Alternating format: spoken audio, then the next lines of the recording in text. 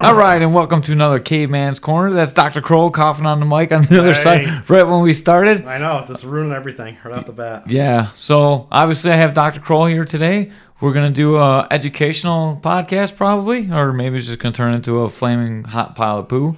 But we're going to try and do something pretty entertaining. Almost every combat athlete I know has either neck pain or back pain, so we're going to get into that a little bit. Cool. This actually started on Facebook. I posted something that Dr. Kroll took a little issue with. Eric Wong, one of the guys, he's a strength and conditioning coach, a flexibility coach. I'm not sure. Dr. Kroll knows what he is because he looked him up. Kinesiologist. And he posted that stretching is not the best thing when you have an injury, that you should basically do some core workout. And Dr. Kroll took a little umbrage with it. So I'm going to turn it over to you, and we're going to talk about this a little bit. Go right into it. So, I just want to start out because it's always... Turn the mic so you can talk into it a little bit. Yeah, there you go. Yeah, That's now you can hear yourself, right? Hear myself. Yeah, good. So one of the things about this is I want to start off just by saying that I have no problem with the individual, and I think the article was written from a place of trying to help. So it wasn't, when you read through the article, it's not like, here's one of the exercises you should be doing, now go check out my YouTube channel for the rest of them, or buy my DVD. So it didn't seem slimy or anything like that. So I didn't have a problem with the intention of the article. I just thought that the rest of the article kind of missed the point and was almost a little irresponsible. So, one of the things that they said was, if you look at it, he says he's a trainer that helps to eliminate pain. And I can't speak for Canadian scope of practice, but I can speak for U.S. scope of practice that, personal trainers and fitness trainers, doesn't matter if you have a master's degree in kinesiology or exercise science, they're not at all to be treating pain in any way, shape, or form independently. So if someone comes into a gym and has legitimate pain, and I'm not talking onset soreness where your back hurts a little bit from last workout or your knee's a little sore or whatever, that they say, I have low back pain, I have neck pain, I have hip pain. You shouldn't be treating that because there's a wide variety of issues that could lead to the symptom of low back pain. It's not a condition, it's a symptom. And he lists that correctly in the article. He says the symptom of low back pain. But there's so many things that can cause that it's a little irresponsible to say, oh yeah, this is what we should be doing. And honestly, trainers should not be independently treating it. If they're working with a chiropractor or a physical therapist or a physiatrist, then it's fine. A physiatrist looks at him and says, okay, it's not an organ issue, it's not something else, it's probably musculoskeletal related, then cool, you can work under that direction. But the first thing you should be doing is going to a medical professional, and the first thing the trainer should be doing is sending you to a medical professional.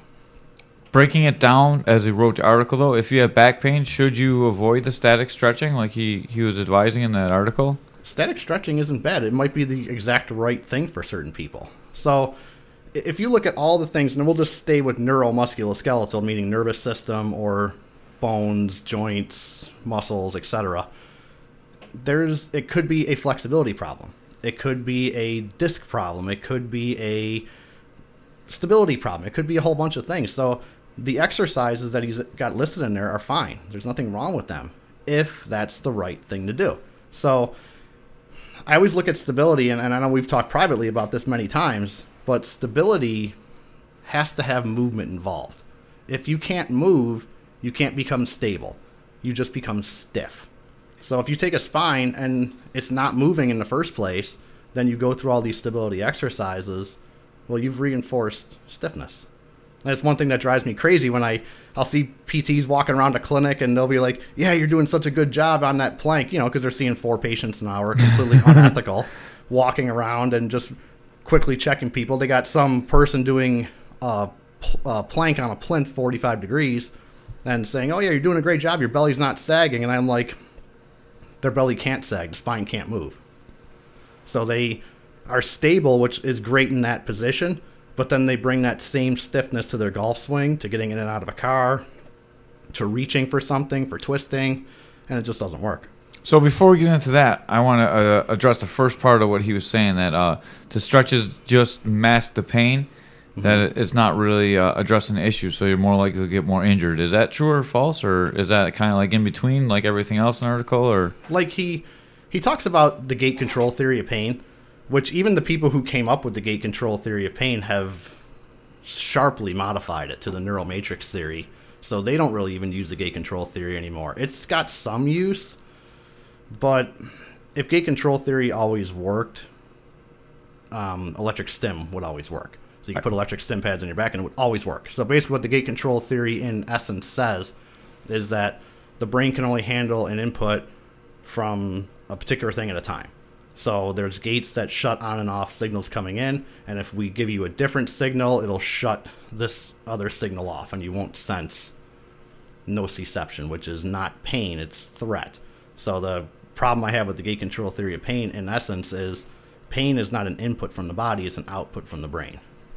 So, stretching doesn't mask it. If stretching is exactly what you need, then it's perfect for you. It made sense to me because I remembered when we were working down in your basement doing your practice, and you wrapped that thing around my arm when I was having trouble lifting, and it magically cured my injury with whatever you said. Yeah, the mobility wrap. Yeah, and as soon as I read that article, I thought of that mobility wrap right away, and I thought, oh man, maybe this is true. So then I was like, oh, this is kind of like all the stuff we talk about. So I posted it, and I love Facebook because I post stuff, and my friends call me out on all the stuff that's not true. So I really like it. So a lot of times I can just use it as a fact check. I just post it, and I know someone that most of the people I know are really, they're very well educated in their particular fields, and they take it very personally. So when I post stuff, someone's always going to post on there and let me know what their truth is. And I really like that. I'm not really... People like read my posts all the time and I think I get real political, but I really like to be fact checked. I love it when someone comes at me, and I like to have a real debate. So I was really interested to see what you were going to say about this one. Yeah, I mean, it's the only way you grow is by being challenged and having someone say, I don't really think that that's true, and here's why I don't. So, yeah, stretching's not bad. There's nothing wrong with it. And, kind of the thing with the mobility wrap around your arm that made your push-up magically just turn better, I can't explain why that works completely. I don't know. I have theories behind why it works, but it's almost all neurological, where I just change the sensation around that area and you move better. So what I was trying to do with that instance was train your body to say, okay, it's okay to do this. I mean, because that mobility wrap wasn't wrapped so tight that it was holding anything in place. Right. It was just wrapped pretty loose. Gave you enough sensation change where your body said, okay, I can do this now. And then when I took it off, it kind of stuck. Right. And it's not mental because I really thought it was just horse shit. I didn't think it was going to work. Right, and you're the same way with kinesio tape. I am. You think it's BS, so it didn't work. Okay. Yeah, and it worked in some instances. Yeah, it took the swelling away, but it doesn't seem to give me any stability or pain relief. No, and the kinesio tape's not going to give you stability anyway. Right. It's meant most of the time it's used in a what's called neurosensory application, which is just trying to reduce pain. Right.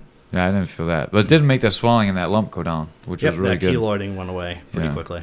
I like that. So, and he uses big words, so this is a really smart podcast. Sometimes. All right, you got a whole bunch of notes there. Is there anything else you want to get into on the back stuff before I start moving on? No. How big of a soapbox do you want me to stand on? I want to hear it. I brought you in here to talk about it. So, again, I take this stuff really seriously because I think it's well-intentioned but irresponsible to say here's what you should be doing, because there's so many things that can cause low back pain. It could be a kidney, it could be a gallbladder, it could be a bladder problem, it could be anything. But if you say, well, just don't do stretching because that's the big mistake people make, yeah, people do make that mistake, but stretching is great for some people. And stability exercises, again, if you can't move your spine, you're not going to be stable. But one thing that's missing from here is there's the idea that about 80 to 90% of people with especially acute low back pain, which is usually short duration, they actually respond well to something called a directional preference, and that was never mentioned in this article. Now, you would think that if 80 to 90% of people respond well to it, that would be something you should mention. Maybe he saves it for his DVD. Maybe. But again, directional preference is not something that a trainer should be going over anyway. So the break it down really simple, the basic idea of a directional preference is we can move any joint or joint region in a certain direction, which will reduce that threat sensation coming back to your brain, and hence reduce pain or symptoms. So you're talking like physical adjustment? It's a self-adjustment. So it's not a chiropractor or PT manipulating you. It's you taking a joint as far as you can in one direction or another, and that's done with a diagnostic assessment. And directional preference is a incredibly powerful tool, but again, needs to be done under the guise of a medical professional. I would have had far less issue with the article if at some point in there he mentioned, if you have pain, the first thing you should be doing is seeing a medical professional. I would have had far less issue with the article, but it never mentions that. And again, I think it's dangerous to some degree. I mean, it's not like people are going to be going in there and dying all over the place, but it's just not good when you have a trainer saying, I can do that. I can take care of that. We can foam roll it out, or we can do these stability exercises to make it go away. You should find out what's causing it first. That's when you get those serious back injuries, right? You do all this stuff and you kind of address it around the corners of the edge of the symptoms, and then when the problem really hits, that's when you're like, I can't move. I'm going to go see the doctor. Right, because, I mean, even any type of input to the body, whether it's stretching, muscle activation, which is a lot of the stability stuff, activating some of the deeper muscles of the spine, any of that stuff can mask your symptoms. Because you contract a muscle, it's a different sensation going to your brain. It can change your symptoms. It doesn't fix the problem. It's the equivalent of mopping a floor repeatedly when you have a leaking pipe. The pipe's the problem. The floor is alerting you to the problem. And the same with low back pain. Low back pain is a symptom alerting you to a problem. You have to find out what the problem is. And that problem could be coming from anywhere. It could be coming from bad footwear. It could be coming from knee issues or hip mobility issues. It could be coming from thoracic spine issues. Thoracic spine is where the ribs attach to the spine. It could be coming from a lot of different places. So just to say, hey, it hurts here, we're going to do stuff that works here, that's entry-level novice PT type stuff, which is garbage, honestly. It really is garbage. It's the type of stuff that you do when you're trying to see 4 patients at the same time, because it's like, okay, well, we do this, and there's a lot of reasons that these things pop up in the PT world and have stuck around for so long, and they're stuff that makes me really angry. So before I get into some of the questions I have to ask you about what to do to relieve some of this pain, I'm going to advise you, before you do anything, you should go see a clinical physician or a PT or somebody to tell you what's going on. Yeah, I mean, the people you should be seeing are either a chiropractor who's not a rack and crack, meaning they don't do the same 7-8 manipulations. Dr. Rich Brown. I don't get any pay for this plug, but I believe in him, and I seen him, and he did a lot for me. Unfortunately, I don't go see him anymore, but I got Dr. Kroll now, so I'm better off anyways. A real neuroortho PT. So one thing that drives me crazy is when someone posts online that, my knee's hurting or whatever, so I reach out, which I only do maybe once every 6 months because it ends up being the same exact outcome. I reach out and they'll say, no, my aunt or my uncle or my cousin's a PT, and they looked at it, and I'm like, well, where do they work? Oh, Elderwood. So you went to a geriatric inpatient rehab facility PT. That'd be like me going to a podiatrist because my gallbladder's acting up. My nose hurts. Yeah, like I had a stroke. I'm going to go to a podiatrist. They know something about it. But so the chiropractor, a good PT, a physiatrist would be a physician type that you can go to, or an orthopedic. Awesome. So I got some questions. Oh boy. Oftentimes on a roll, when I get stacked up or I have poor lifts, I get really tight in my back. And we've done some exercises for it. You've shown me some stretches, contracting my abs to release some of the stress on my back. Mm-hmm. What do you think are some of the best exercises, number 1, to do before you train so you don't strain your back, and number 2, when you feel that strain? Because obviously you go in, your back's not sore, then you do athletic movements and your back is sore. One of the things I tell people all the time with a warm-up is that a warm-up should be sort of personalized to you. So we think of warm-up, we think of getting our heart rate up and our respiratory rate up, and that's really all we care about, right? Let's just get the muscles warm. I always tell people, in your warm-ups, go through your entire body and do checks, just moving your joints all over the place. And if you feel a restriction, clean it up. So if you're moving your head and your head doesn't move as well as it should that day, clean it up. Take 2 minutes, clean it up. Same thing with your lumbar spine. If the lumbar spine, you go through this warm-up and you're checking, okay, can I flex it? Can I extend it? Can I rotate it? Can I bend it sideways? If something feels restricted, clean it up. And that's kind of where I start first. It's not, okay, here's the exercise that you should be doing every time, because that may be a waste of time. It may not be good for you. But go through a check. If your body's not moving the way it should be, clean it up. Good I catch. lost my notes. Good catch. He's got instead of all my regular guests bring notes on paper, Dr. Kroll brought a little. I got the tablet going Yeah, on I got here a tablet with a keyboard. with the keyboard cover. Yes. This almost turns into a laptop You can tell you're a doctor because you got nice stuff. sometimes. But he is drinking Mountain Dew. Absolutely. Yeah, got to stay awake. It's well past my bedtime. So I'm gonna ask you another question about. I've been training with Mustafa, and Mustafa's really into dynamic stretching while you're warming up. So we'll do like lunges while you're warming up, and we do. I've been actually doing this in my wrestling practices too that I coach for the adults, and I find that actually warms me up a lot better than static stretching. And you know, when you're doing it as a group, you're kind of forced to stretch anyways because it's part of the warm up. Right. How do you feel? Is there a difference between like dynamic stretching and static stretching? In general, when I look for athletic performance, I say static stretching is fine, but be further away from your actual athletic event. When you're close to your athletic event, dynamic stretching tends to be a little bit better for just athletic performance.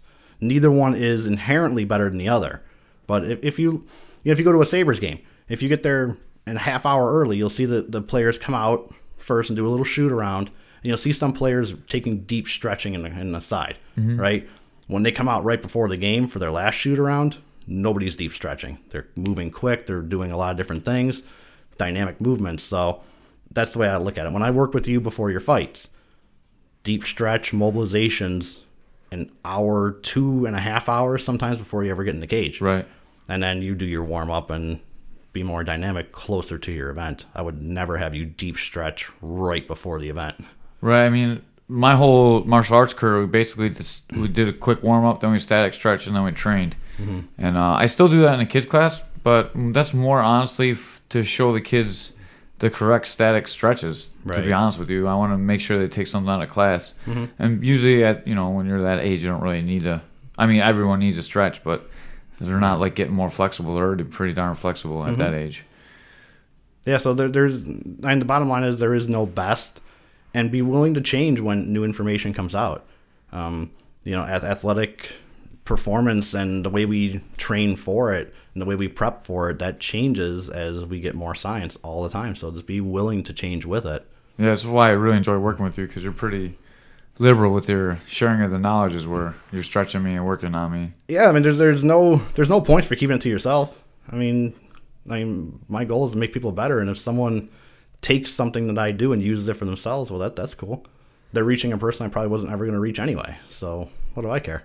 Yeah, all Just right. make people better. So back to what are the best stretches you think for getting your lower back warmed up, stretched out, flexible? Well, again, it depends what the problem is. So we always have to go back to that. It depends what the problem is. So I don't really like the term best stretch, because if you have no problem reaching down, touching your toes, then don't worry about doing a stretch for that. Right. And that's a check. You reach down, touch your toes. Is it good? Cool. If it's not, think of all the things that could limit reaching down, touching for your toes. What's the first thing everybody thinks of when you can't touch your toes? Your belly's in the way. No, not your belly's in the way. You and I don't have that problem. Stiff back, stiff lower back. Oh, hamstrings, actually. Oh. People point to their hamstrings and they're stretching their hamstrings constantly. And that's usually a waste of time. But the things that can go wrong are anything in the backside of your leg. So it could be your calf, could be your plantar fascia on the bottom of your foot, could be the hamstring, could be the glutes, could be the lower back itself, the musculature. Could be the hip not moving well. Could be the lower back not being able to bend, the lumbar spine not bending the way it's supposed to. There's a lot of things that can go wrong. It could just be a matter of it doesn't work when they're standing, but you put them sitting with their legs straight out in front of them, and they reach down and touch their toes just fine. So something was wrong between them sitting down and standing up. So again, it's just a matter of finding out what it is. And again, that's where the assessment comes into play. I use a toe touch progression constantly with people, and that's where you reach down for your toes over and over again with your heels elevated and your toes elevated 10 different times each way. Nothing magical happens at 10, so if you do it 8, it's fine, or 12, it's fine. That's when I work with mostly the nervous system, because it's not making a muscle longer. It's just teaching the body that it's okay to bend that far. You don't have to turn these muscles in the back of your body on. So that's one I really use for getting the low back opened up and the back of the legs opened up. But again, if you don't need it, if you do that check, you reach down for your toes just fine, move on. Don't worry about it. So let me add some caveats to it. So let's say you don't have any back pain. You're feeling your normal flexible self. You can do like Cobra stretch pretty well. You can bend and touch your toes pretty well. What should you do to just make sure your back's warm and ready to go? Yeah, I like at 100%. I would just pick the motions and just go through them. So the toe touch, the Cobra, a supine twist where you're laying on your back, you send one leg across, just make sure that same side shoulder stays down. Now you're getting flexion, extension, and rotation, and you're just opening them up. Right. So they're not meant to treat anything. It's just make sure that these are opened up and working the way they're supposed to. Right, because I'm just trying to, most of the people that listen are probably combat athletes or, I'm just looking for them to have good stretches when they're feeling healthy, not like to repair some and problems. That's the thing. When you're feeling healthy, then you got to find the cocktail that kind of works for you. Right. Because some people just have low backs that just keep getting stiff on them. And they've gone to see a medical professional several times, and it hasn't fixed it. So it's one of those things where you have to live with it. So then you find a cocktail that works for you. Some people really like the supine twist. Some people need stability, like the guy in the article said. Right. So let's talk about normal people. Okay. Work is probably the leading cause of lower back pain. What should people do? What's the optimal work position to be in for 8 hours a day? I heard a line from a colleague of mine, Dr. Urson Religioso, so I'll give him a shout-out with this one. I don't know where he got it from. He may have come up with it, but he was the first place I heard it, so he gets the props. He said the best position is the next position. So what that means is don't stay in one place too long. If you are standing in one spot, you're not going to feel great. Doesn't matter who you are. If you're sitting for too long, you're not going to feel great. I always use the example with people that if you were to get in a car and drive to Cleveland nonstop, nobody ever gets out of the car after about 3 hours and says, man, that's just what I needed. Nobody. Everybody's stiff. Mm-hmm. And then they start walking, they start changing position, and within a few steps, they're fine. So, yeah, the big thing at work is keep changing positions. Keep moving around. Don't let the body stay in the same place for too long. Do you listen to Ben Greenfield at all? I do not. He had a great podcast with Joe Rogan. You might be interested in listening to this one. He talked about, I'm asking this for my fans, but I listened to a great thing he talked about.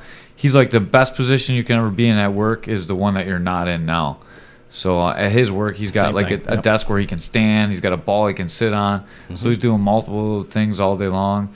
Yep. And he's kind of a weirdo, so he's got like a sun lamp for his balls and stuff, like to create testosterone. And he does that at work. I'm like, man, I don't know where he works, but sounds like a cool place. He's got a treadmill underneath his desk. Like, he's got all kinds of stuff all hooked up. Maybe it's Google. Google's pretty friendly with that stuff. But yeah, the idea is the same. Mm-hmm. Just keep changing your position. It's not that, okay, we have to get a better ergonomic chair.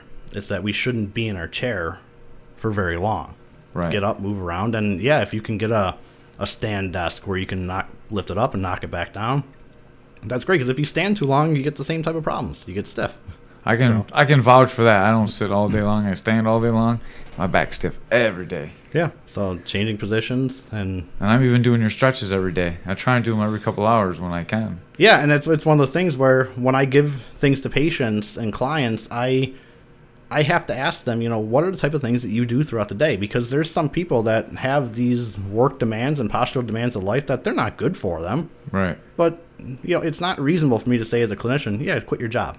That doesn't fly. Some people say that. Right, and some people are absurd. They're like, oh, you run 20 miles a week, well, maybe you shouldn't run. Well, this person's addicted to running. They're not going to stop. So you have to kind of work with them to try to, what can you do to get them through their activity better? And now, if you truly believe they shouldn't do it, then you need to be a responsible clinician and say, you shouldn't do this. Right. The risk of your serious injury is skyrocketing.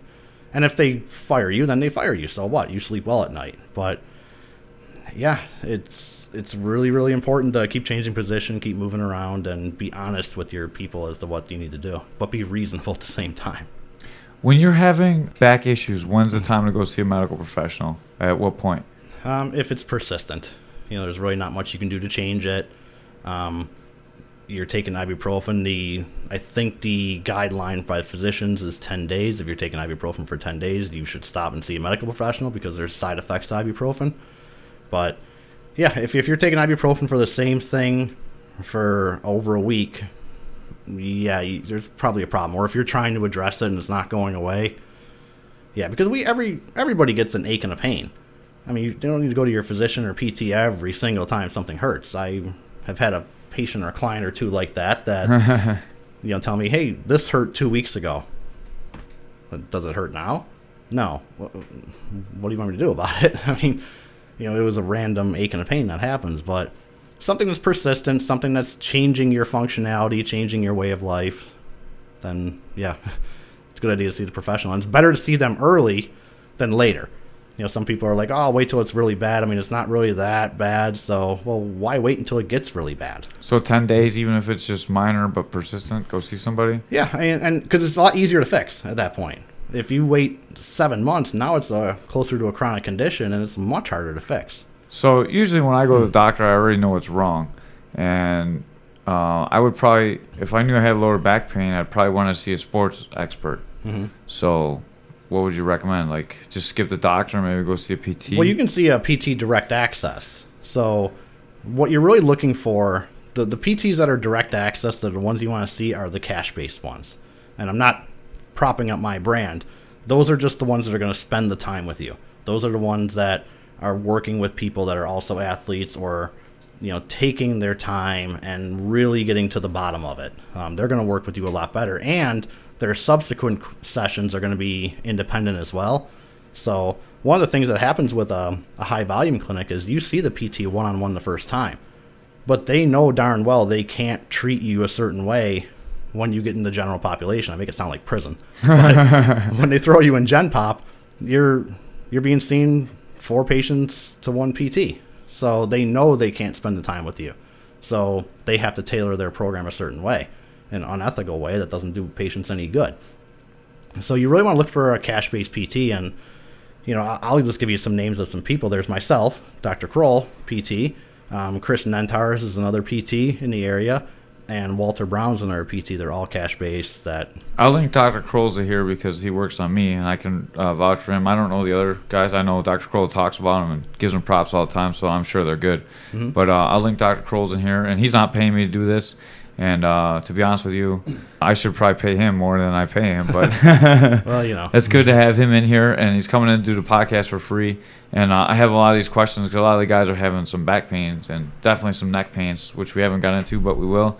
And I want to talk about some bullshit stuff going on too. At the very end? Yeah, at the very end. We'll save that for the end. We'll save it to the end so you can cut out if you're only here for the medical stuff. Yeah. Go see a PT if your back's hurting. You can skip the doctor because the doctor's just going to send you to PT anyways. So unless not always. Some of the physicians are really good. I don't want to throw them all into a bad boat, but you go ahead. And what about seeing a chiropractor? Chiropractor's fine too, as long as you find a good one. Right. So you have Dr. Brown, you said. Yeah, Dr. Rich Brown. You can vouch for him. I can vouch for him. He's really good. He's really strong. He can do all the manipulations you need, and he's willing to work with you. He's not going to be like, oh, just come back. He's like, work on this stuff. This will help you get stronger. And that's what you're really looking for in a chiropractor. You don't want someone that just cracks you up because it's only going to last for like 10 minutes. You're going to leave, and it's going to come back, and you're going to feel it. They open a window for you to move better and have less issue, less symptoms, but that window closes over time. If they're not giving you something to reinforce what they did, it's not going to remain better in many cases. Even if your symptoms go away, they are more likely to rebound than if you have some sort of activity. It'd be the equivalent of going to a dental hygienist, having them clean your teeth, and then you just not brushing, flossing, or using mouthwash or anything for the next 6 months. I mean, and just popping in breath mints so your breath isn't terrible. I mean, you have to maintain it on your own. And the same thing with our bodies, and why our bodies aren't treated the same way as our teeth is absurd to me. I mean, you're active every day. I'm active every day, and I take care of my body every day. And we do it with our teeth. Why don't we do it with our bodies? People like to be fat and lazy. Not everyone brushes their teeth every day either. Not everyone brushes their teeth either. And look what happens. Yeah. Look what happens. Their teeth turn into a mess. And usually they don't work out so much either. Yeah, usually poor self-care habits are interlinked. So what about acupuncture? It's just another tool in trade. Yeah. You want to go see an acupuncturist if you're not sure what the problem was? I can't really speak to how well an acupuncturist's diagnostic ability is. I don't know enough about the profession they're training it to know what their diagnostic ability is. So to say they have good diagnostic ability or bad, I don't know. But it's a lot of people get benefit from acupuncture. It's a fine tool. New York State is actually one of 4 or 5 states that don't allow PTs to do something called dry needling, which is where we can actually needle a trigger point or a certain area, but they don't allow us to do it. So, but it's a really powerful tool. Every time I go to a conference or a seminar out of state, people are like, oh yeah, I'd throw a needle in there, and I'm sitting over in the corner all sad that I can't do it. So it's not bullshit then? No, it's way too much anecdotal evidence for it to be BS. And anecdotal evidence is still evidence. So people are like, oh, there's no research studies, there's no evidence. That's not true. You have millions of people that get better with acupuncture. So that's evidence to some degree. Right. It's just not a structured research study. What about cupping to get blood flowing to the back? I heard about that too. Yeah, cupping is, again, just any other type of quick treatment, like when I rub that metal tool on you. Right. I'll do that. A kinesio tape, hands-on treatment where I'll do a manipulation, cupping. They're all in the same family. I really think they're mostly changing the nervous system input to the area. So cupping does provide some level of bruising. So yes, you are changing blood flow to the area, but I don't know if it's having the effects that they say they are. One of the interesting things about medical treatments is, and this is where people get defensive, is that a medical treatment will work, but not for the reason you think it does. So you'll be doing something and you'll have a reason why it works. Yeah, it's working because you're getting blood flow to the area, or this is working because we're breaking up scar tissue. 5 years later, research studies will come out that show that that's not what's happening. And people are like, well, I made people better. It's not what the study says.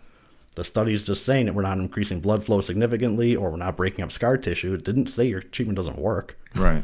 So, yeah, we have theories as to why these things work, but we don't really know. Almost every treatment I do, I don't know exactly why it works. And that makes me sound like a charlatan.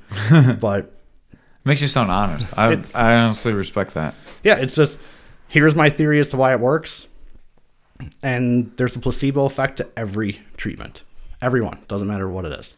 Every treatment's got placebo. I don't know. I don't think the tape does because I don't believe in it. That's part of it too. If patients don't believe something's going to work, their results go down because placebo effect goes away to some degree. All right, let's get into the neck. Okay. Now, this is a problem I have all the time, and a lot of people do. For me, when I jam my neck, my hands get tingly and go numb. Mm-hmm. And this is a very common problem among combat athletes, especially guys that get dumped on their head a lot. Mm-hmm. Sore neck, lack of range of motion. What should we be doing to address all this stuff? Besides for seeing a medical professional, which should be your first thing that you do all the time.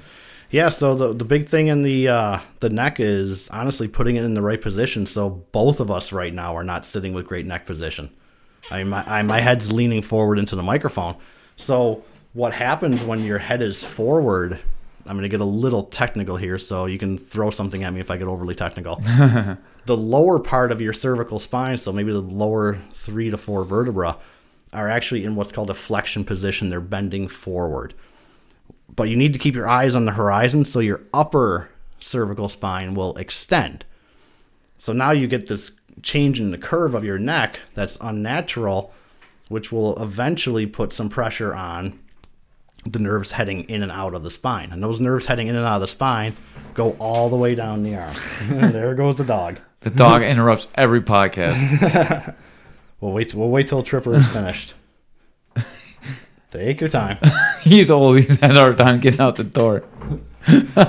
So, yeah, everything that goes in and out of the arm. So all your motor skills, which are moving your muscles, all your sensory input, meaning everything coming from the hands, the arms, whether it's a sensation of hot, cold, touch, or whatever, all goes into your neck and upper thoracic spine.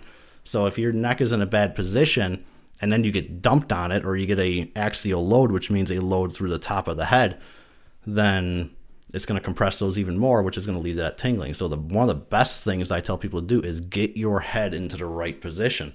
So again, this leads to that directional preference that I talked about. Most people respond really well to what's called cervical retraction, where they draw their head straight back, almost like someone's coming up to kiss you and you don't want them to. You draw your head straight back, and then what happens is that will change the curvatures of the spine and put them in the right place. So usually it's just a matter that our heads are not in the right position. And then that over time, that changes muscle tone around the neck and just makes us more susceptible to these problems. So if you're feeling that tingling, should you take time off? Should you? If it's a quick burst, then, you probably just got shocked, and, it is what it is. But, I mean, if you go to a medical professional and say, hey, I had tingling 3 weeks ago, and now I don't, I mean, they'll still try to put your head in the proper alignment, but they really can't test a directional preference as well as they should be able to. So, if it's persistent or if it happens more easily, then yes, that's a symptom. Just like pain is a symptom, a change in sensation or tingling, numbness, burning, anything in your upper or lower extremity is a symptom that if it's persistent or getting more and more serious, then yeah, you should be going to see someone. What about when your one arm is weaker than your other arm? That happens a lot too. Well, if it's just inherently weaker, I mean, we expect about a 10% weakness from dominant side to non-dominant side. But if it's marked where you're gripping something and like you're at work, you're trying to hold something and it's not as strong in the one hand, well, again, all the motor information, Tripper's back again, all the motor information going out to the arm comes from the neck as well. So any problem that you ever have in the arm, you have to start at the neck. Your treatment has to start there. And if you don't, well, you're going to miss something, most likely. Right. That's an injury that a lot of people I know have. Mm-hmm. It's definitely like G-Dot just hurt his arm the other day. He got slammed on his head and had to pull out of his fight just because his neck and arm were bothering him so much all the time. Yep. And he was the one that came up, asked me to see if I could work with him and corner him for the next fight. So he's better a couple weeks later, but that's good. Just need to take some time off.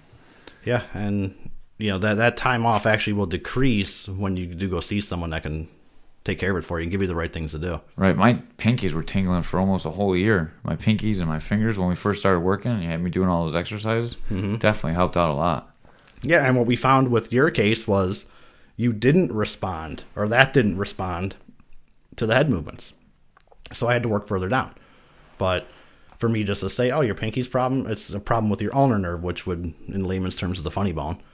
But you got to start in the neck. Right. And because if you don't, you're going to miss something. I had a patient one time when I was working at a clinic that he had bilateral carpal tunnel surgery, meaning he had it on both hands, and it was ineffective. So I was seeing him for neck pain was his primary symptom, and I laid him down and I pulled on his head, which in essence is trying to separate all the space between the vertebra and your neck. It doesn't really do it as well as we think, but that was the plan. I'm like, how are you feeling with this? He goes, well, my hands aren't tingling anymore. He was really unhappy. Not with me. He was fine with me, but he was upset that no physician caught this, that the problem was in his neck and not his carpal tunnel. And that happens. There's unnecessary surgeries and unnecessary EMGs being done when basic rehabilitation and orthopedic knowledge is check the neck for anything down the arms, check the lumbar and sacral area for anything down the legs. It's basic. Just to get off topic, and the conspiracy theorist in me is about to come out. Uh-oh. Do you think... tinfoil hat? Yeah, tinfoil hat time. Do you think a lot of that diagnosis just comes down to insurance? Like, this is the insurance mechanism for, oh, you got neck pain? Here's our insurance, what we have to do for the insurance. Here's what we can get paid for. You got this, so we're going to get paid for this. I don't think so. That's overly malicious. I think people do get coerced by what insurance will reimburse. But one of the things I heard one time was if you give someone a hammer, everything becomes a nail. So if you go to see a neurosurgeon, well, the tool in their toolbox is neurosurgery. If you go to see someone who has an EMG machine at their clinic, well, they're going to do EMGs. So if you come in saying I have tingling in my hands, they're going to do neural conduction testing in your arm because that's what their tool is. I won't do it because I don't have that tool. So my tool is conservative care physical therapy. So that's what I go with. But it's a little different for me because I don't take insurance. But yeah, and that's one of the problems with the direct access, why so many physicians have fought direct access with PTs, is that patients will go to see a specialist physician and they'll say, oh, I'm going to go see, this person who deals with carpal tunnel. Well, what do you think that person's going to tell you? It's carpal tunnel. It's not because, hey, I got another customer in the door, I'm going to do another surgery. It's they found signs and symptoms consistent with carpal tunnel. and they're going to do the surgery. They're not trained, well, they're not specialists in looking at the neck and looking at the rest of the body. So their scope is at the wrist. Man, we're fucked until we get the machine that you can go in and it tells you exactly what's wrong, like a car. It doesn't work that way because there's people that have all sorts of pain. You put them in an MRI, there's nothing wrong with them. No, like how the car diagnostic you plug You in. just plug it in. Yeah, we gotta get into the future where we can read every signal through the body and just plug into the machine and tell you what's wrong. Both of us will be long dead before that happens. Jesus Christ, it's scary. Like when you talk about it, it makes it even scarier than when we normally talk about it. Yeah, why is that? I don't know. It was in my head. I was like, so I'm gonna go see someone that already has a pre-diagnosis diagnosis of me, just basically on their area of expertise or what they're looking at. Yeah, and that's a real problem, and this is one of my huge issues with PTs. That I saw a PT one time who will go unnamed, and I was watching this person. They had someone coming in for, I don't remember what it was. Let's just say it was a shoulder issue. The person starts taking their exercise card. They haven't seen this patient yet at all. They didn't know this person at all. And they started writing down exercises. And they started writing down the first progression, started writing down the second progression before they ever saw the patient. And I'm looking at it. And if I was a student, I would have thought, wow, how good is this PT? They know exactly what to do.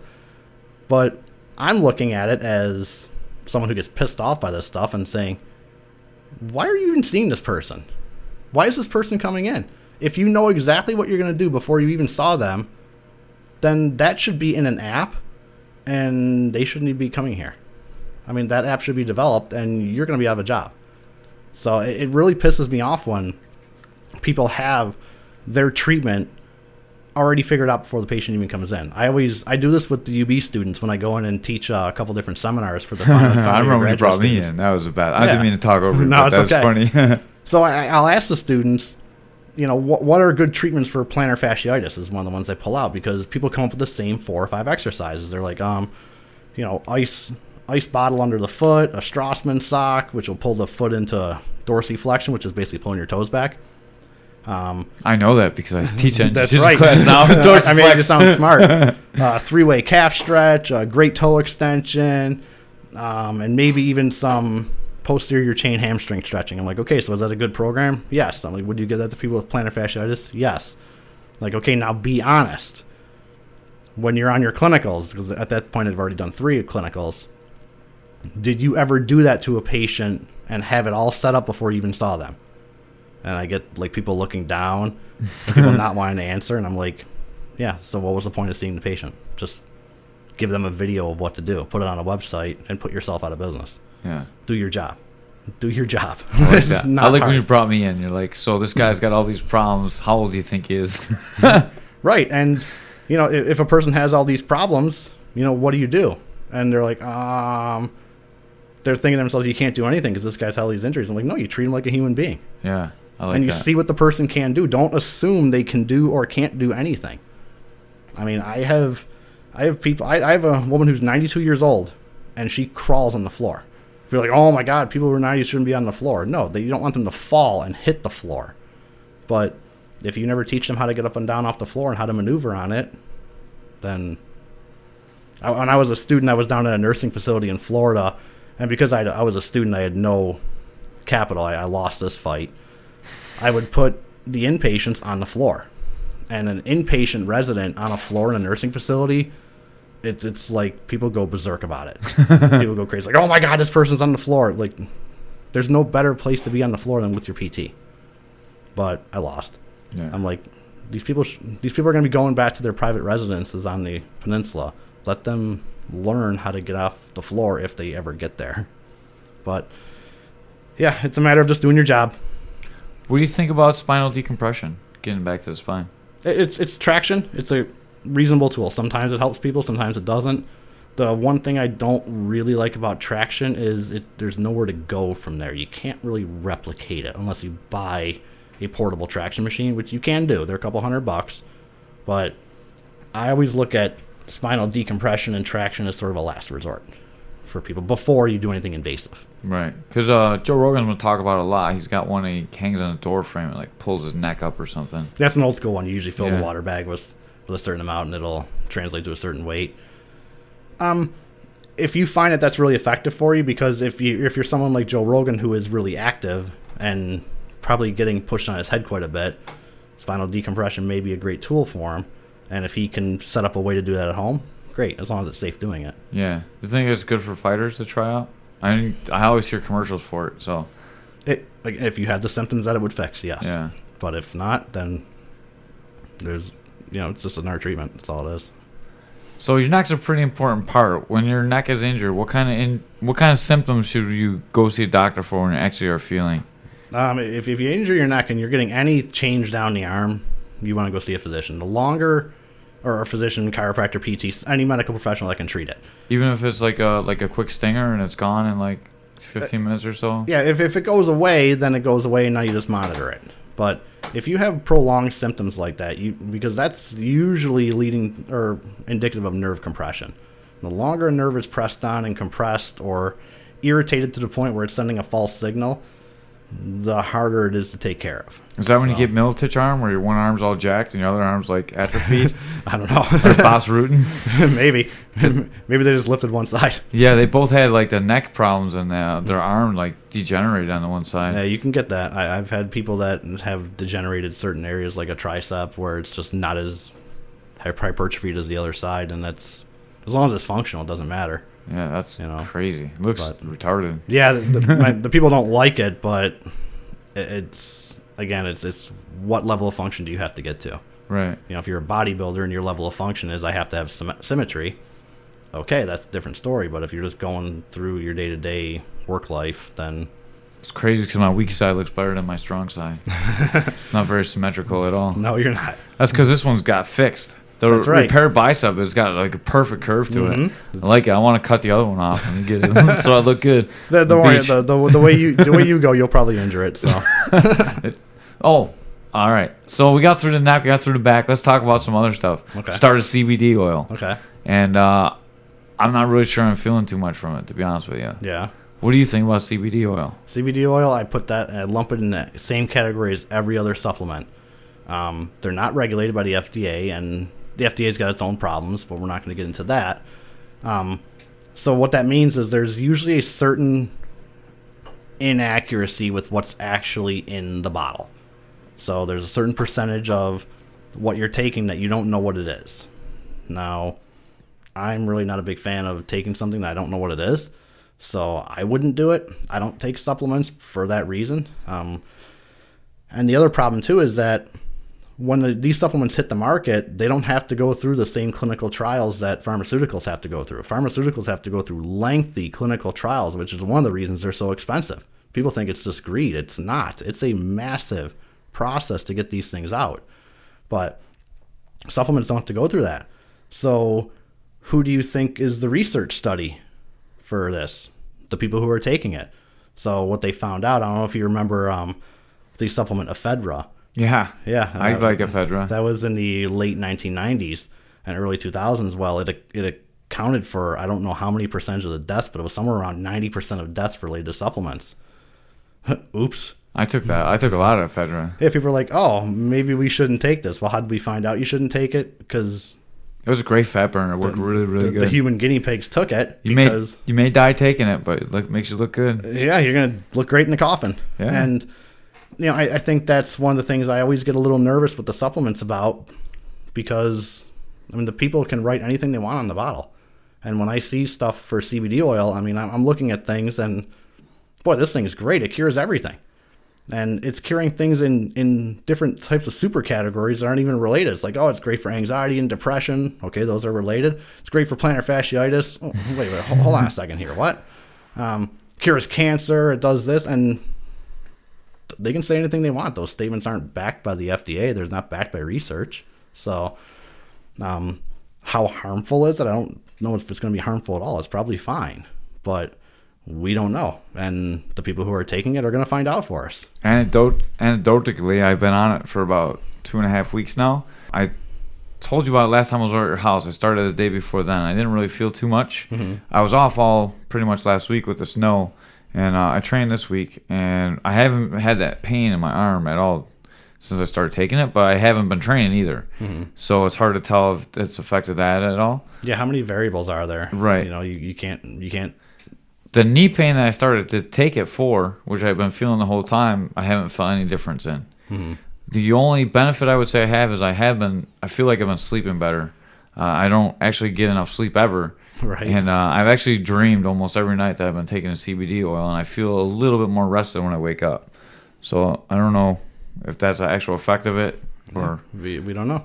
Yeah. Because again, there's no research studies to really show exactly what it does and what its effect on the body is. And I know there's some side effect issues with Coumadin in the body thinning the blood, but I'm not. I would be lying if I said I'm well versed on what all these side effects are. But again, I don't think it's the CBD oil that's the problem. It's the 2 to 5% of mystery meat that you're getting in the like I told you earlier, it's like a hot dog. Right. You don't know what this is. So I mean, they find all sorts of stuff in supplements. It's not good for you. Mercury and arsenic and this and that in trace doses, but if you take it enough, it adds up. Right. So I get real leery of the supplement game just because of that. Not big for supplements, huh? What about creatine? Creatine's been proven, right? Over time. Well, again, it's not regulated. Works. You might get some steroids in it too. There you like go. John Jones. There you go. John Jones. Cutting up your steroids or your coke with it, and you get some failure drug test. Not so good. No, not at all. Yeah, I mean, supplements, they're not regulated, so my stance on supplements is always the same. Doesn't matter which one it is. Just supplements get hot, and people are like, oh my God, we got to take this, and everybody starts taking it, and then we maybe find out it's not what we thought it was, or this has some side effects that we don't really like, but you don't really find out until you take it for a year. And then, a lot of people taking CBD oil have fill in the blank as to whatever condition. Oh, there's cirrhotic liver or kidney failure or whatever. And it's like, oh, maybe we shouldn't take this. Yeah. Or the way they process it. You never know, because there's different ways to ingest it too. Yeah, and that makes it really hard for the epidemiologist to figure out, what the problem is, because there's no regulation as to how it's produced. So people are taking all sorts of different types of CBD oil. I mean, CBD oil companies are popping up all over the place. It's huge. And yeah, it's big. It's hot right now. And yeah, I just get leery of it, and I'm like the not cool guy. I'm like, hey, maybe we shouldn't do this. I'm the kind of the bum, the not so fun person, but you just give me the stuff, I'll try it. Yeah, I'll let you know how it goes. I just tell we'll do our own people, studies. and you've talked to me about stuff like this before, and I tell you the same thing. You can try it at your own risk, and we don't know what it does. So, if you want to be a guinea pig for it, great. If you feel it can help you, fine. But just be aware that we don't know what it does. So, I haven't had awesome inflammation results yet. That's what I was looking for. I don't know. But you don't have plantar fasciitis. So I don't have plantar fasciitis. That. Maybe it does. I mean, we don't know. I've been sleeping good too. I'm just saying. I don't know. So could it be helpful? Sure. I'm trying it coming from a place of disbelief as well. I'm not really big into anything, to be honest with you. The thing I really have the problem with the supplements, I don't have an inherent problem with an alternative medicine or a holistic approach. What I have a problem with is going to the holistic approach at the complete discredit of the biomedical model, which has saved millions of lives over history.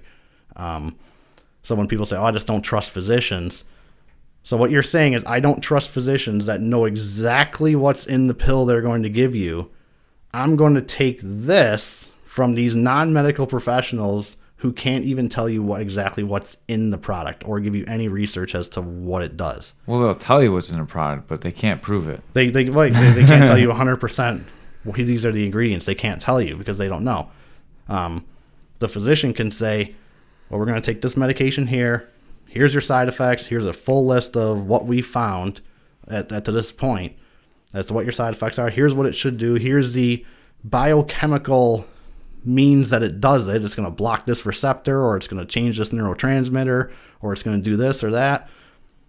So at least you know how it works, what it's supposed to do. But people discredit that because they're like, oh, the pharmaceutical companies have the physicians in their pocket. Some of them they do, sure. But I trust that a lot more than I trust this. And I always look at the adjective alternative as exactly what it is. It's an alternative care. If this stuff doesn't work for you, then sure, go to some of the supplement stuff. But, I have people that come in and they're like, yeah, my knee's been bothering me for about 8 or 9 weeks. Oh, what have you done? Well, I rubbed rose hips and bee pollen on it, and I tried arnica, and I did this, and I did that, and boy, nothing worked. And I did this, like breathing exercise, spiritual stuff, and I tried to send my breath there. It's like, are you kidding me? You went 8 weeks and did that before you finally saw someone? And I had someone that did something like that, and then a week and a half later, they had no knee pain. It's not like I'm some sort of genius guru here. I just did what I was supposed to do. And any of the other PTs that I mentioned earlier could have done the exact same thing and got the exact same result. And I'm like, just go to the right person first. So I have a question for you. I'm not sure you can answer. It's a little bit out of your realm of expertise. Why aren't there studies on these supplements? I mean, you can find studies, but they're done by the company that actually sells a supplement. Why is there not something that's independently testing these supplements? You think it would be a big business? Many reasons. Just with treatments, the treatment comes before the research. So the treatment is born out of theory. And, the universities are not going to pick up, grant money for this study on something that nobody's ever heard of. So people start using kinesio tape based on a theory, and then the researchers come along and say, well, we want to check this independently.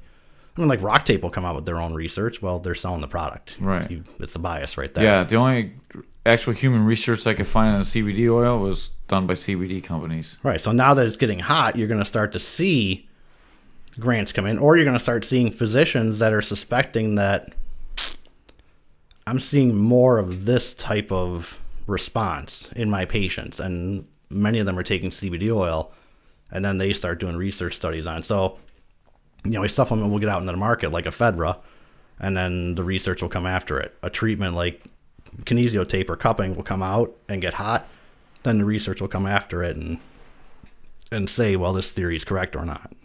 Think there's any place on the market for like an independent company to do something like that? Sell the results? Well, they do, but it's the research game is just as corrupt and dirty as any other game because there's money involved and there's people involved. So, yeah, research comes out all the time, and I can't. I don't know how these things get through and get into research studies. I look at some of the research and things that I know really well. Research comes out, and I just think to myself, how in the world did that research get out? Because you applied this tool completely incorrect, and then you're doing research on it. Like, that doesn't make any sense, but it does. So it's just like the whole world now. Like everyone's political knowledge comes from Facebook. Just like today, I saw a thing about Cortez, and it said you put this lady in charge of the finance department, and she has terrible credit, and she's been evicted twice from her apartment. And really, someone just wrote that on Twitter, and it just built up, and that's where it came from. I fact-checked it today to find out, because I was like, are you kidding me? So then I looked it up, because it made me irritated, so I was like, oh, this can't be true. So I checked it out, and it wasn't true, obviously. And one of the things I tell my patients is you have to be the biggest advocate for your care. Now, you could go into a rabbit hole and spend weeks studying all this stuff, but you have to research your conditions. You have to research the pharmaceuticals you're being given. You have to research the treatments that you're being given. You put your trust in the medical professionals that are giving them to you, but if you don't do your own research, I mean, you may find that this isn't the right thing for you. So, or you may find, hey, maybe I can have a discussion with my physician or my PT or my chiropractor about a CBD oil or anything else, a topical like a arnica or something, and say, hey, maybe we can have a discussion about this and exchange information. But yeah, you have to fact check your own stuff, and you're the biggest advocate for your own care all the time. So if your doctor is not willing to have a conversation with you, you should probably go see another doctor or try a different place, get a second opinion maybe? Yeah, second opinions are great. Honestly, no medical practitioner should be scared of a second opinion. They shouldn't be, because if they came to what they feel is the right diagnosis with the tools that they have and the expertise that they have, then they're going to stand behind it. Now, if someone who's a more skilled practitioner or a more experienced practitioner or has better tools in a certain area comes up with a different diagnosis, that's fine too. Again, Right. your end goal should be to help get your patient better. Now, a lot of people look at this the wrong way, and they go get second opinions when they don't get the answer they want. And you just let those patients go because they're not going to listen to you anyway. Right. Like you told them to do something they didn't want to do, and they don't want to do it, so like, oh, okay. I get nervous when the first answer is to go get a surgery. I always tell when someone says their doctor told me to get surgery, I always say go have someone else look at it real quick. Just make sure, because it's a pretty big step. Yeah, an invasive procedure, a surgical procedure, the problem with it is you can't go back from it. Once you have it, now you have surgical complications, and I mean, low back surgeries, they fail 50 to 60% of the time. And when I mean fail, I don't mean that the surgery didn't take. I mean that the symptoms didn't change or they didn't go away to the patient's expectation. That's a failed surgery. So now you have to live with scar tissue and maybe a fusion in the spine that you can't undo, and now you've handcuffed your PT and your chiropractor. So I always tell people, exhaust your conservative care options and then go through your invasive options from the least to the most invasive. If you're just gonna jump the gun and have surgery, there better be a really compelling reason to do so. The physician better make a really strong argument for that to happen, especially musculoskeletal. I'd also say if you're about to have a surgery, research people who have had that surgery and continue to do the sport that you like to do, whether it's jiu-jitsu, running, surfing, skiing, whatever, because there's a lot of people out that can and can't continue on after they have surgeries. Right. Me and Mustafa were just having this talk the other day about getting his knees done, about getting artificial knees. He's scared he's not going to be able to wrestle anymore if he does it because he can't find anybody that had artificial knees replaced being able to still wrestle and do jiu-jitsu effectively. I mean, they can still do it, just not a lot of people at when effective level. When they have those type of surgeries, they lose that end range flexion of the knee, which you need if you're going to deep sit in jiu-jitsu or wrestling. I mean, you're sitting onto your heels quite often, or you're having to bend your knee to terminal knee flexion to pass through something or to step over, and that when you lose that changes your game.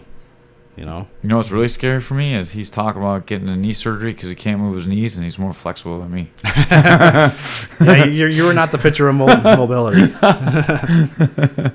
but you do well enough for what you're trying to do, and we've gotten you a lot better. Everyone says like you work magic because they're like, dude, time doesn't even affect you. You're 42, you're in better shape than everybody. How's that happen? So how do you make me better than everyone at 42? Well, I can't take credit for it because I heard one time that if you take the credit for something, you also have to take the blame when it goes wrong. Oh boy. So you want to be careful of taking all the credit. No, you have some genetic gifts.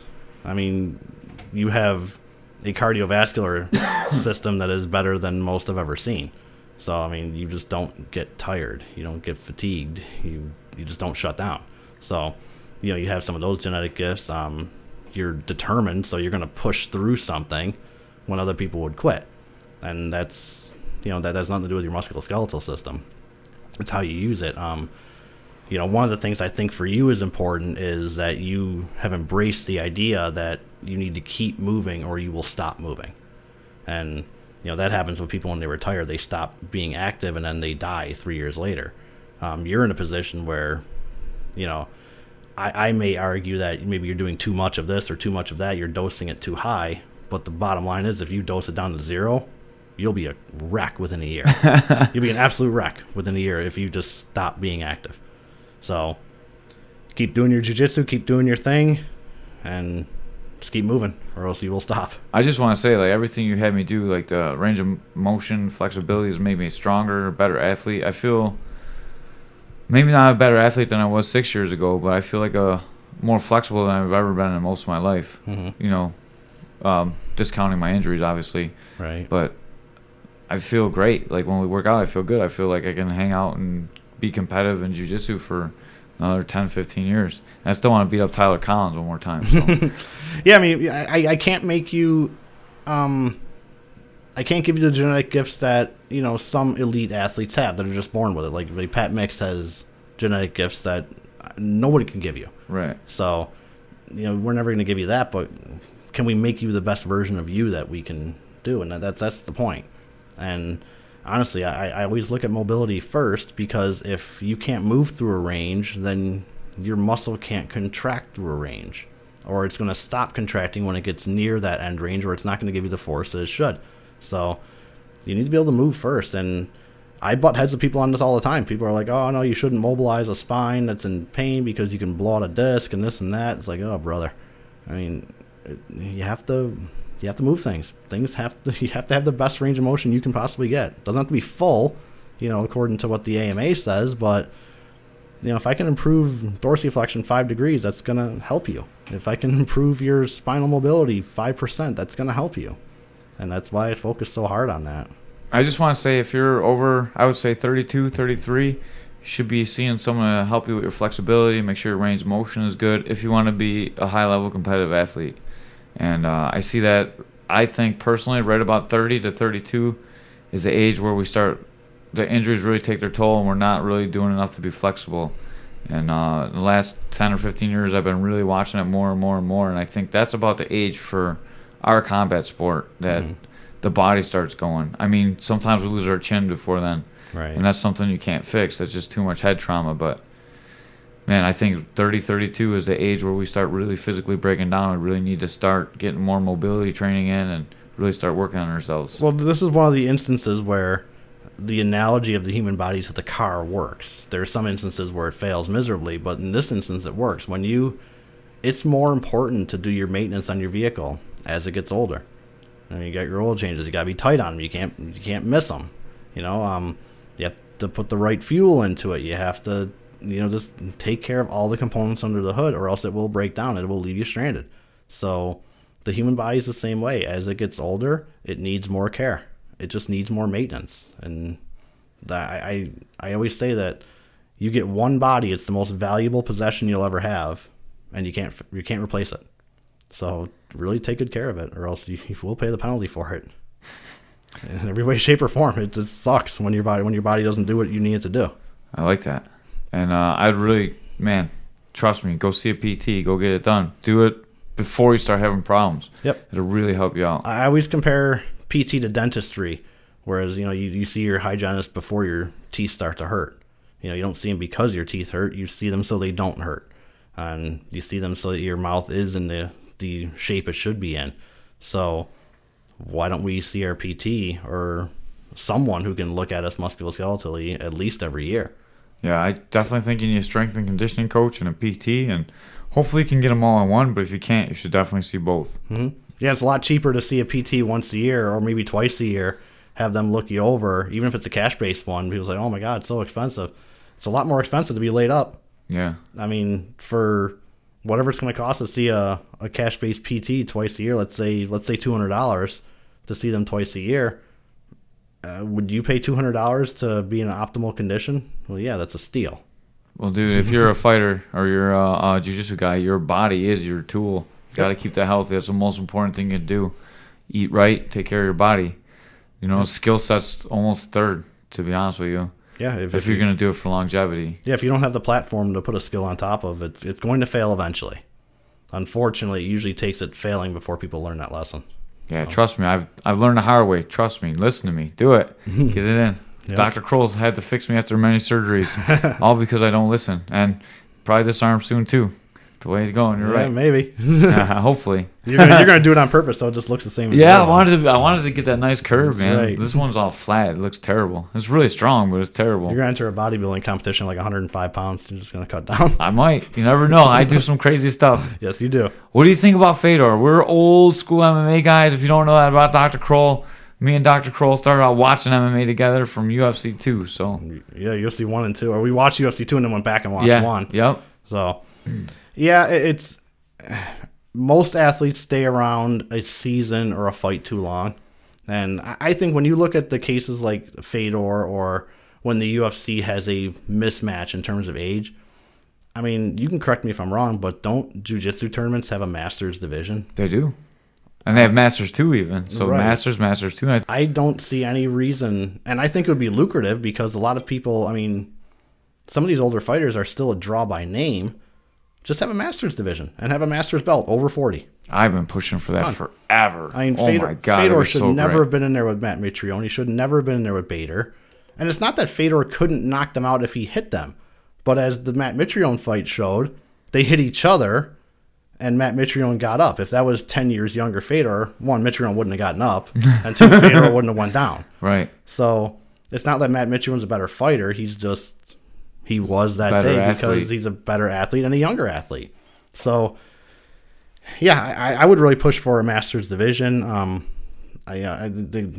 Fedor's time is just come, and that's all. He was great in his time, and his time is over. We had Mr. Moore on a couple times on his podcast, me and Ray. Actually, he's one of Ray's friends. Mm-hmm. And he's trying to put together Legends of the Cage and have like just the legends fight each other instead of being like fed to the wolves and fighting, younger guys. And then he's kind of like a flying liberal, so he's trying to give all the money to the fighters. So I don't think that'll ever come to fruition. Probably not. But I think that's a great idea. I think it'd really sell too. I mean, I'm not sure you could do it on pay-per-view, but you could put it on the undercard of every one of the UFC cards or the Bellator cards. It's huge. I mean, Tito Ortiz, Chuck Liddell, Ken Shamrock. I mean, they still draw feelings out of people. People are still going to go watch them, especially some of those casual fans who kind of dropped off from the UFC. They remember those names. And they're like, oh, I remember that guy. You get someone to watch it, but if you go out there and watch a slaughter, that's Tank Abbott against Frank Shamrock. There you go. Fight we need to see. Absolutely. But Even today. But I mean, you could have I know this is 10 years past when we wanted to see it, but you could have a Fedor Couture fight now. Yeah. I mean, I think Couture would win, but I don't know. He looked old. I just seen him do a video. He was training with some Hollywood star. He looked old. Well, maybe not then. Who knows? He looked like time really hit him. Like they were doing a pummeling drill, and he's clearly much better than that guy, but he didn't look like Randy Couture. Yeah. Nobody beats the clock. Might be the Hollywood life too, though. It's hard to tell. But I mean, Fedor fought Frank Mir, and that was a competitive fight for them. Mm-hmm. And honestly, Mir, 10 years younger, would have put Fedor out with that punch. That's just how it goes. But they're in the same age group, so you're kind of leveling the playing field. I think Ryan Bader might have beat him back in the day, too. Maybe. He looks phenomenal at heavyweight. Phenomenal. It's so hard to tell when he's shooting and throwing that crazy hook he throws. It's like that modified lead hook overhand. It's hard to read because he gives you that fake and they react. It looked like Fedor didn't want to get taken down. Well, he didn't want to get taken down. He didn't want to get hit either, yeah, probably not hit, but he didn't seem as scared about the hands as he did about that takedown. And, man, he really made a bad choice there. Yeah. Or he just didn't react fast enough. He didn't react fast enough, and the hands stay down, the head stays high. Anyway, that's how he fights, That's how he fights, though, and that's not going to change. And, when you're fighting someone that's a lot younger and faster, I mean, Bader's, 35? I think so. 32 to 36, somewhere in there. So that's a significant difference from 42. And, yeah, you're going to get hit, and you're going to go down. That's just how it goes. The best he's ever been. He looks just phenomenal. Yeah, that's two. He knocked out Mo too. Blasted Mo. Same thing. Mm-hmm. Same punch even. Yep. So it's tough he's such a good wrestler, dude. You can't not buy that fake. It's tough. It's a really good attribute to have. As long as I got you here, you made me think about it when you talked about it.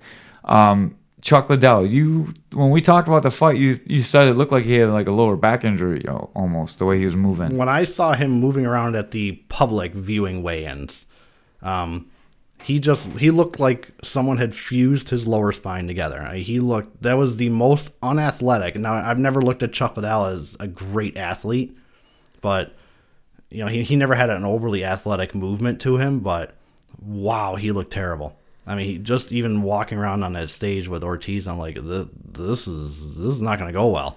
I mean, his lower spine was just locked down. Did you see the videos of him hitting pads before the fight? I don't know if they released them now.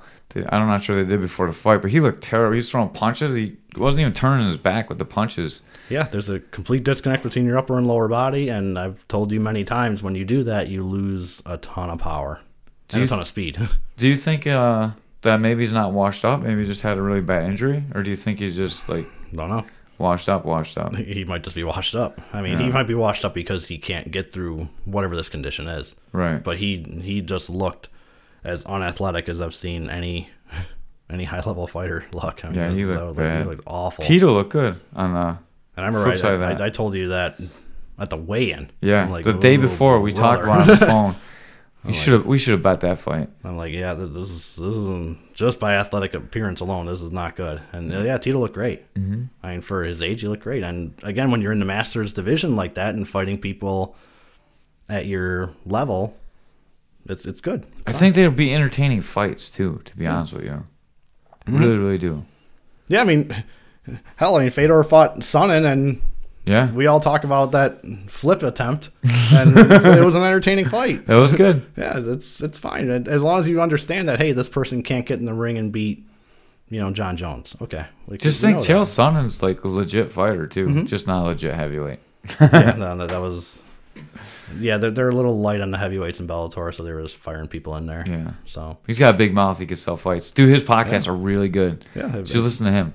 Yeah, I made the comment one time, and I'll go off on this little tangent, but I made the comment to another friend of mine that pro wrestling that I'm a fan of. Oh boy, here we go. Is labeled as sports entertainment, and I think that's incorrect. I think it should be labeled as entertainment because the way I look at it, there's 3 levels. There's sports entertainment, and entertainment. So sports is where your outcomes are not predetermined, but you don't care about your audience. You don't like. So we did jiu-jitsu today, and the people I was rolling with, it's a sport, but I didn't care about selling a ticket. I didn't care about being exciting. I didn't care about anything. So it was purely sport. Now, sports entertainment is when the outcomes are not predetermined, but you care about your audience. You care about moving units. That's the NFL. That's the UFC. That's the NHL.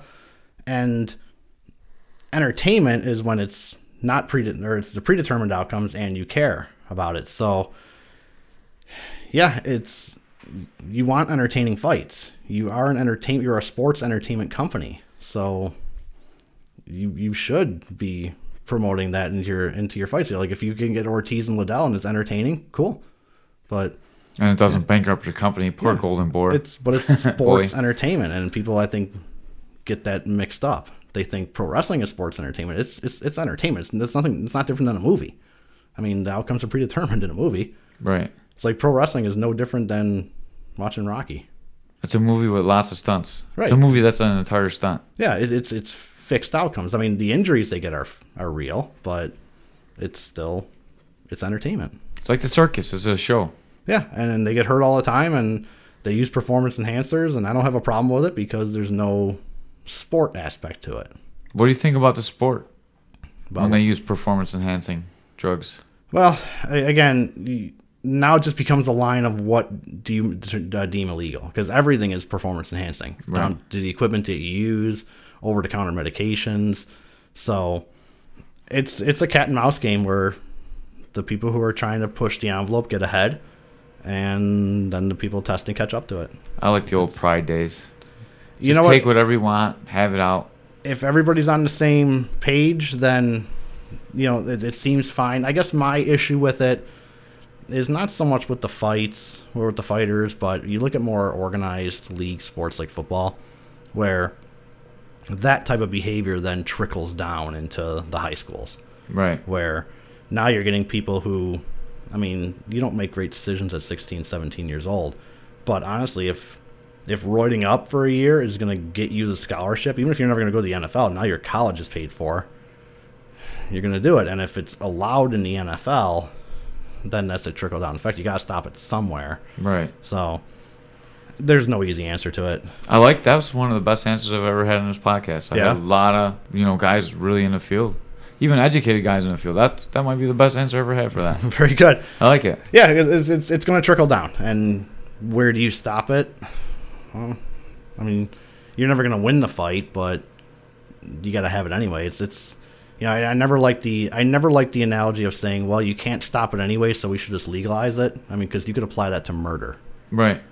So it's like, well, you're not going to stop it, so just make it legal. So. My wife would like that. There you go. It's very much against weed.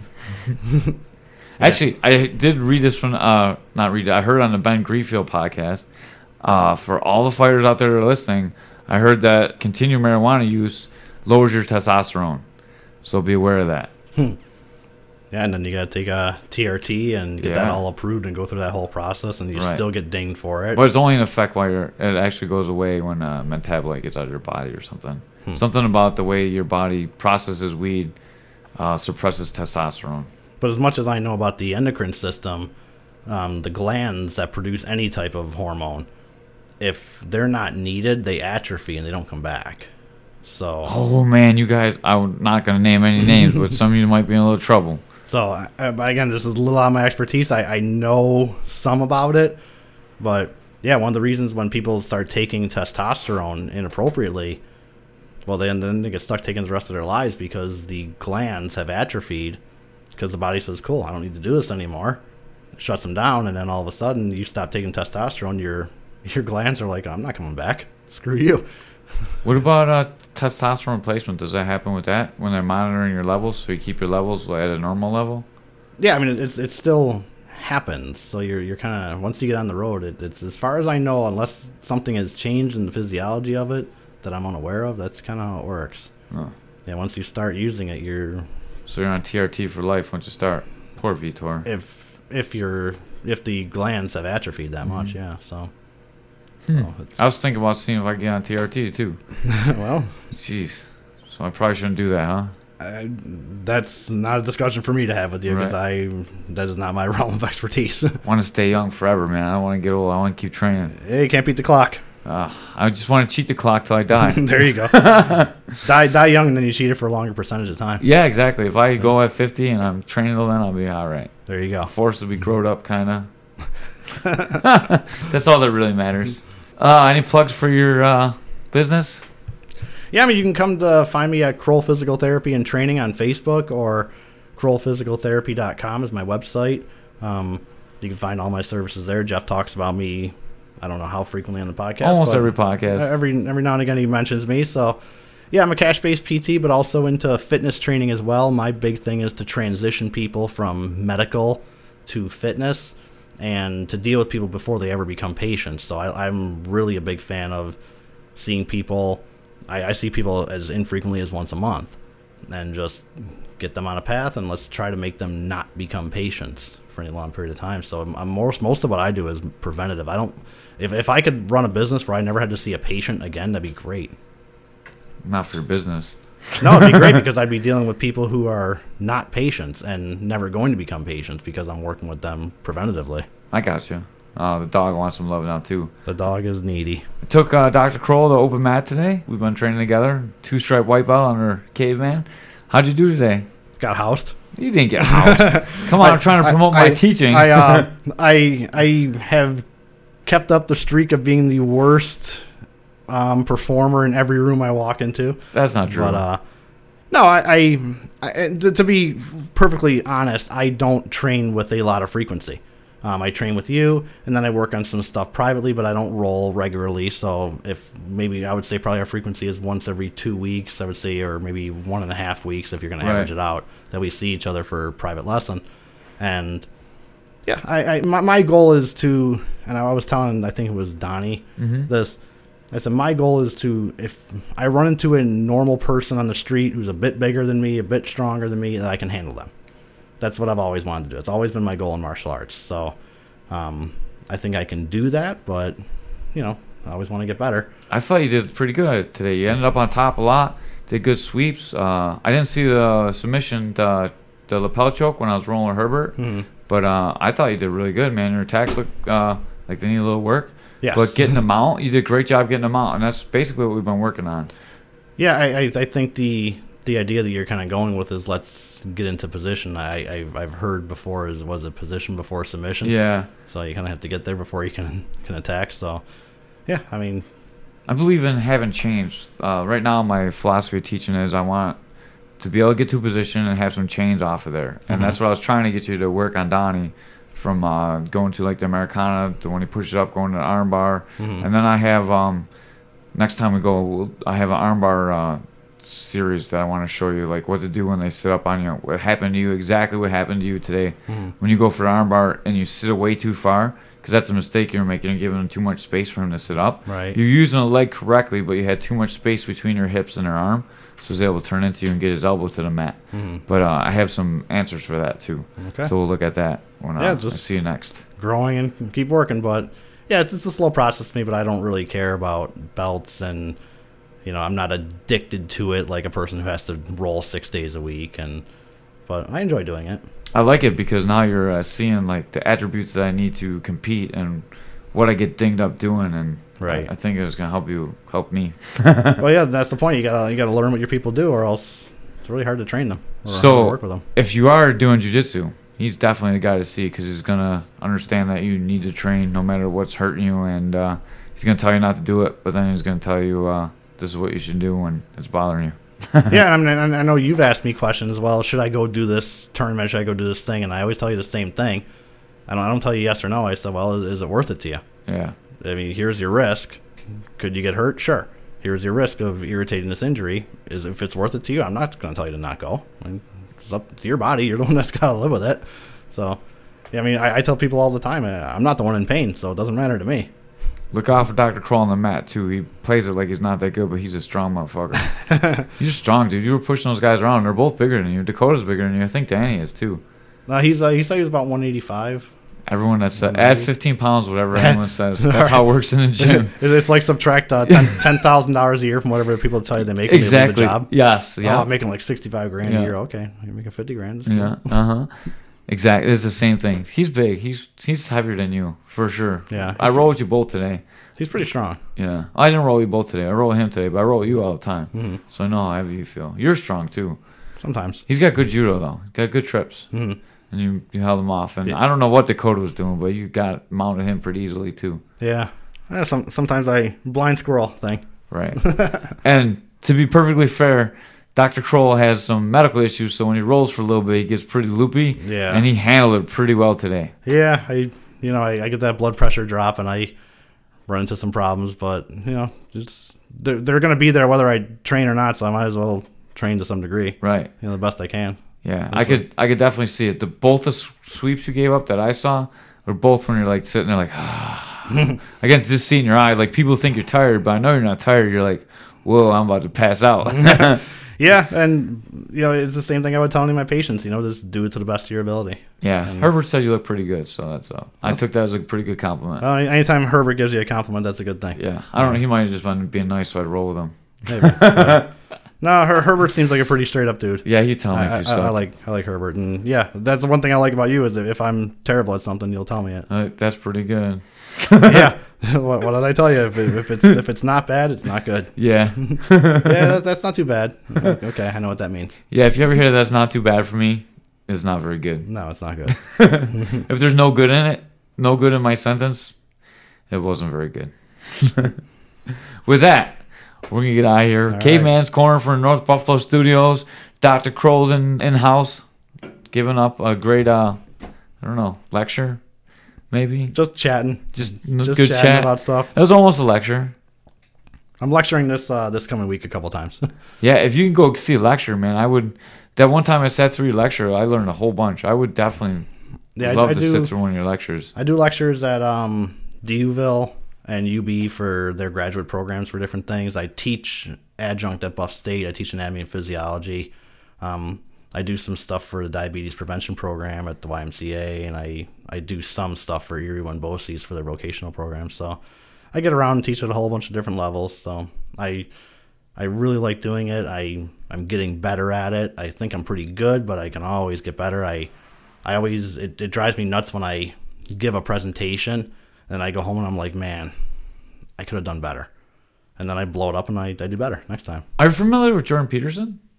He's a psychology teacher. He's a big name now because he's against political correctness and social justice warriors and stuff, so he made a name for himself. But he has a ton of YouTube stuff, just him lecturing.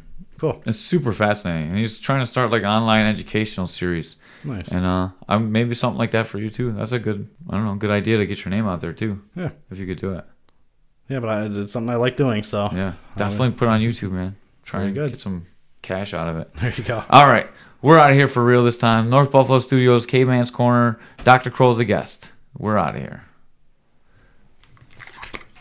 Wasn't too bad. Wasn't too bad. I'm always leery of the hot mic. The Caveman's Extras. Caveman's Extras. It's the Easter egg. There you go.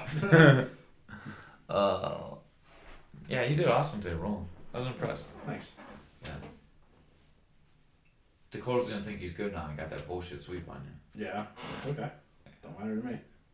Hey, the way I look at it, if your opponent voluntarily stays in there with you, then you get what you get.